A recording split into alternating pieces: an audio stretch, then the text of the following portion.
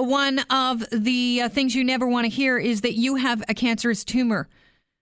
I'm sure that the other thing you do want to hear is that we can operate and get it out of you. One of the most unnerving things about it being operated on is the fact that you wonder if the doctors happen to get all of that cancerous tumor out of your body. Well, our next guest, Livia Everlin, who's assistant professor at the Department of Chemistry at the University of Texas at Austin, has come up with an interesting invention that might actually put your worries to rest. She joins the show right now. Welcome, doctor.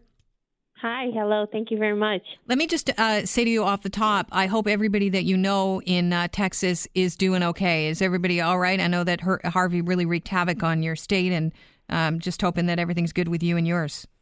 Yes, Texas was, affected, but not as bad as Houston. A lot of our collaborators at MD Anderson really lost everything, house and cars, and yeah, it was pretty bad, but, strong state, strong people, and we'll definitely in the road to recovery. Good to hear. I want to ask you about your prototype. It's a pen, and it basically will allow doctors to touch a certain area of a tumor and find out almost instantaneously if that is a cancerous piece of tissue or not. Tell me about how it works and how you came up with the idea. Absolutely. So you described it really well. The device is handheld, and it's the size of a pen, and actually looks like a pen. Obviously, it doesn't function as a pen, but you can use it to gently touch the tissue. And we engineered it in a way that the entire process is automatic, and is triggered just by like a simple click on a foot pedal. So if a surgeon, for example, would be using it, and he would touch it to the tissue of a patient, click the paddle, and then we engineer it so that one tiny droplet of water comes in contact with the tissue, and it will interact with the tissue for about 3 seconds. And during these 3 seconds, it will extract molecules that are water-soluble. Obviously, a lot of our molecules are water-soluble because there's a lot of water in our cells. We're mostly made of water. So you get to extract small molecules like little sugars, amino acids, and lipids. And we also see some proteins that are water-soluble.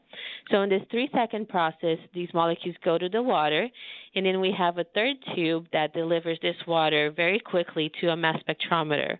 Now, the mass spectrometer is really the bigger part of our tool, and it's a very powerful analytical technique, and that's where my training is in mass spectrometry technologies, and it will analyze the molecular information. So we've done this enough with normal and cancer tissues that we know, okay, these molecules are associated with cancer, and these molecules are associated with normal tissue. So now we can train our computer to say, from the pattern of molecules, okay, this is normal or this is cancer tissue.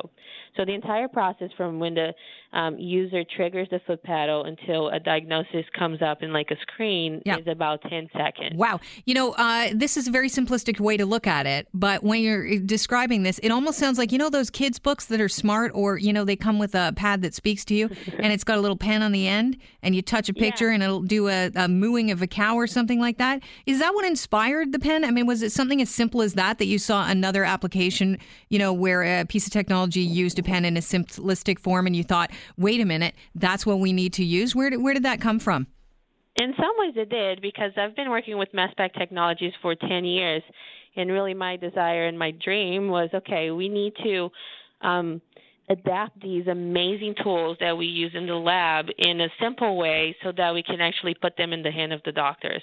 So that really was the thought. How can we take advantage of all of this amazing, powerful molecular abilities, right, of these very fancy machines, but simplify it in a way and automate it in a way that this could be routinely used in a clinical setting. And that's really what we achieved with the mass spec pen. And I think it's just really exciting because it's just so simple but elegant, and it's working so well. And one thing I didn't say is that the process is so gentle that it doesn't do any harm to the tissue. Right, and this is tissue that the doctors are wondering: do I cut it out? Do I not cut it out? Do I leave it there?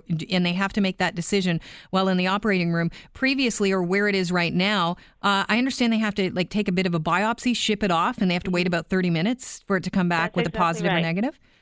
So that's done in an adjacent lab. It's called the frozen section room.